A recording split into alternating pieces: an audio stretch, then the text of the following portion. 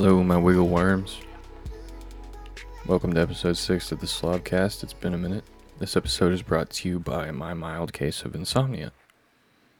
So, apologies for the lapse in consistency on these episodes. On top of being busy and having basically no free time, I've been struggling to keep a positive mindset lately and feel like I've kind of stepped into a mental bear trap of sorts. But it's alright, we'll get through it.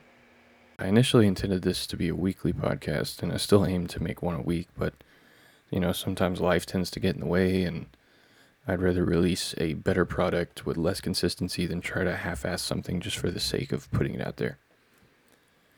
But this is actually the second time I'm recording this episode. I've tried it once before, and I was not pleased with the outcome at all, so hopefully it'll be better this time around.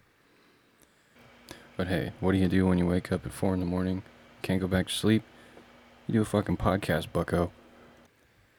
And the topic I wanted to talk about this week is quantum computers, which could easily turn into a snooze fest, so don't feel obligated to listen to this. But it's a topic that I have a very limited understanding of, so I wanted to do some research and see if I could get a general understanding of what sets these machines apart from classical computers, and speculate what kinds of breakthroughs for which this technology could serve as a catalyst. So, to understand how a quantum computer works, you first have to understand classical computing, which operates by storing information known as bits on silicon transistors. Transistor is just a fancy word for a switch, basically.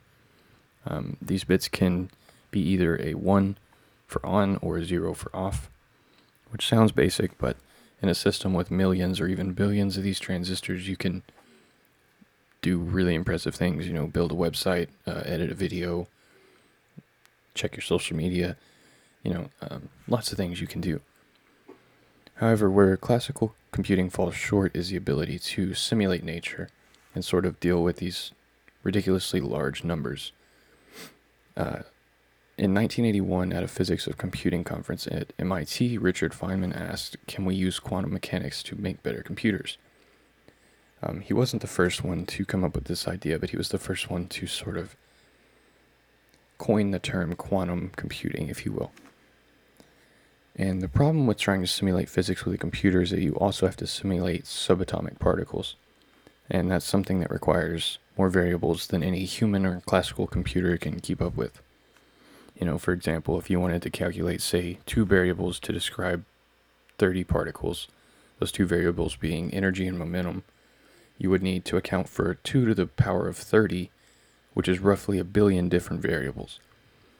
Which, classical computers have the power to do this, but if you change that number of particles from 30 to 100, you would increase to 2 to the power of 100 variables, which is a 1 followed by 30 zeros, which is a number that's too big for a computer to handle. That would make your average computer melt, basically. So that's where quantum computers come in. They exploit these quirks of subatomic particles known as superposition and quantum entanglement to complete processes exponentially faster, all while using less energy than a classical computer.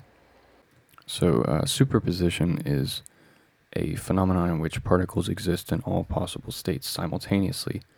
If you're interested in a more detailed description of this, you can check out the double slit experiment if you are unfamiliar with that. But it basically showed us that if you shoot a photon through either one slit or another and you have a backboard behind it, the data will show that it appears as though that photon passes through both slits at once. The other quirk that gets exploited is known as quantum entanglement, which is the ability for entangled particles to share information instantly over vast distances. So the way to describe these superposed states of entangled particles is by a wave function that has accounted for every possibility of outcomes for those 2 particles. So let's say you want to measure the spin of one particle that is entangled with another particle across the galaxy, let's say. And let's say that it's oriented up. And when you measure that, what happens is it changes the entangled particle to be the opposite. Now, before you measure it, they exist in a state of up and down simultaneously, which, again, I'm kind of reiterating stuff that I've already said. So when you measure one of those particles, you are essentially collapsing that wave function so that it no longer describes that system because you've observed it, which forces it to go from that superposition state to an actual defined state, like up or down, instead of being up and down at the same time. It's a weird conundrum. But let me try to give you an example. So think of like 2 Christmas presents. Now, this will be a rough analogy, but stick with me. So imagine those presents are an entangled pair of subatomic particles, and you can put them on opposite ends of the universe if you want to. And let's say that each present could contain either a packet of ketchup or a $100 bill. Quantum entanglement basically shows us that opening up one present and revealing its contents would immediately change the contents of the other present to be the exact opposite. How does this happen, you might ask? Well, your guess is as good as anyone else's because nobody has a fucking clue. However, that doesn't stop us from exploiting it and using it in quantum computing. So without going into a bunch of math to explain how this works, I'm too dumb to understand any of that. Quantum computers encode information onto quantum particles, which manipulates them and computes via that process. As opposed to classical bits, quantum computing uses qubits, which can be in a superposition of 1, 0, or both, which might not sound very impressive, but the ability to be both on and off simultaneously allows for much faster calculations of very complex problems. So take, for example, virtual deck of cards. With a classical computer, you could write a search algorithm that finds the Queen of Hearts, but it would have to check each card in the deck individually until it found the Queen of Hearts, which could obviously be very time-consuming. Quantum computing, on the other hand, allows multiple cards to be checked in parallel, which obviously greatly reduces the amount of time it takes to find the Queen of Hearts. In fact, if you have enough qubits in your system, you could always find the Queen of Hearts on the first try, because all 52 cards would be observed simultaneously. So now obviously there are bigger problems than finding a particular card that can be solved with quantum computers. So why is it useful, you might ask? This technology can be used in just about any field imaginable. Medical scientists could perform virtual experiments to find vaccinations for disease at a fraction of the cost and time that it would take to do it by other means. Scientists at Harvard have found that quantum computers will allow us to map DNA proteins, similar to how we map genes today. Volkswagen is working on technology that uses quantum computing to alert drivers of traffic jams 45 minutes before they take place. Essentially every area of human endeavor could be optimized with the use of this quantum computing stuff. And now obviously, this could be seen as exciting and equally terrifying. It's kind of like we're cavemen who managed to crawl our way into the cockpit of an F-18 and we're sitting there bashing the fucking controls with a wooden club trying to demystify this weird phenomenon. But one of the big concerns about quantum computing is the effect that it will have on encryption. Encryption is basically the factorization of large numbers. It's how we encrypt data on classical computers because this is a very time-consuming task on a classical computer. Encryption works by generating 2 keys, one of which is public, which consists of a product of 2 large prime numbers, and a private key, which consists of the 2 prime numbers themselves, which are used to decrypt the message. Quantum computers will be able to handle these large numbers with much more ease and significantly less time, which puts every bit of encrypted data into jeopardy. You don't have to be a genius to imagine the impact that this technology could have on national security or stock markets or anything like that.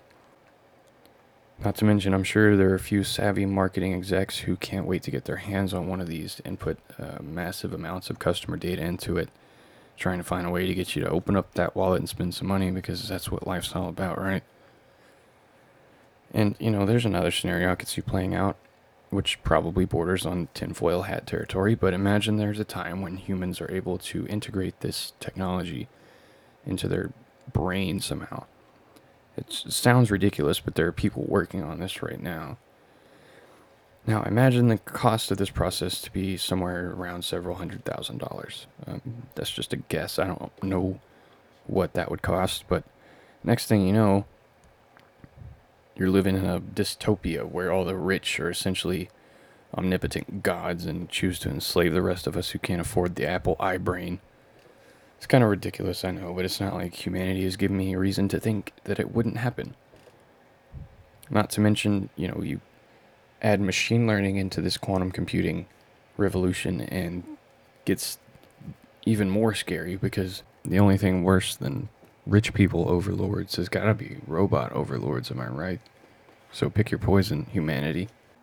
Look at the bright side. If it does happen, it'll be the most efficient genocide that will ever take place. So while I was researching this, I found that I had some misconceptions about quantum computers. While they're much faster than classical computers, they're not supposed to be a replacement for them. Classical and quantum computers are always going to have to work hand in hand, because the data being processed is going to have to be converted into a language that humans can interpret. Also, quantum computers aren't good at solving every single problem. They are good at solving very specific problems that require very precise simulation of nature, like simulating what happens if you throw some molecules together, what kind of chemical reaction will take place. Or maybe you want to simulate the Big Bang or something, but you're not going to use it to, play video games. The quantum computers are fundamentally different from classical computers in that they use Mother Nature to encode information. And it's really trippy to me that nature calculates using quantum mechanics, and it's even more trippy that there are people trying to decrypt and exploit this process for our own gain. And that's the paradigm shift that physicists like Richard Feynman were advocating in the early 80s, because people didn't see processes like photosynthesis as a quantum mechanical calculation of nature. It's more than just sunlight plus water plus CO2 equals oxygen. It's very, very complex stuff, and I'm just glad that there are smarter people than me trying to figure this shit out. Each year, IBM does something that's called a 5 and 5, where they basically try to predict 5 new technologies that are going to rapidly change the world in the next 5 years.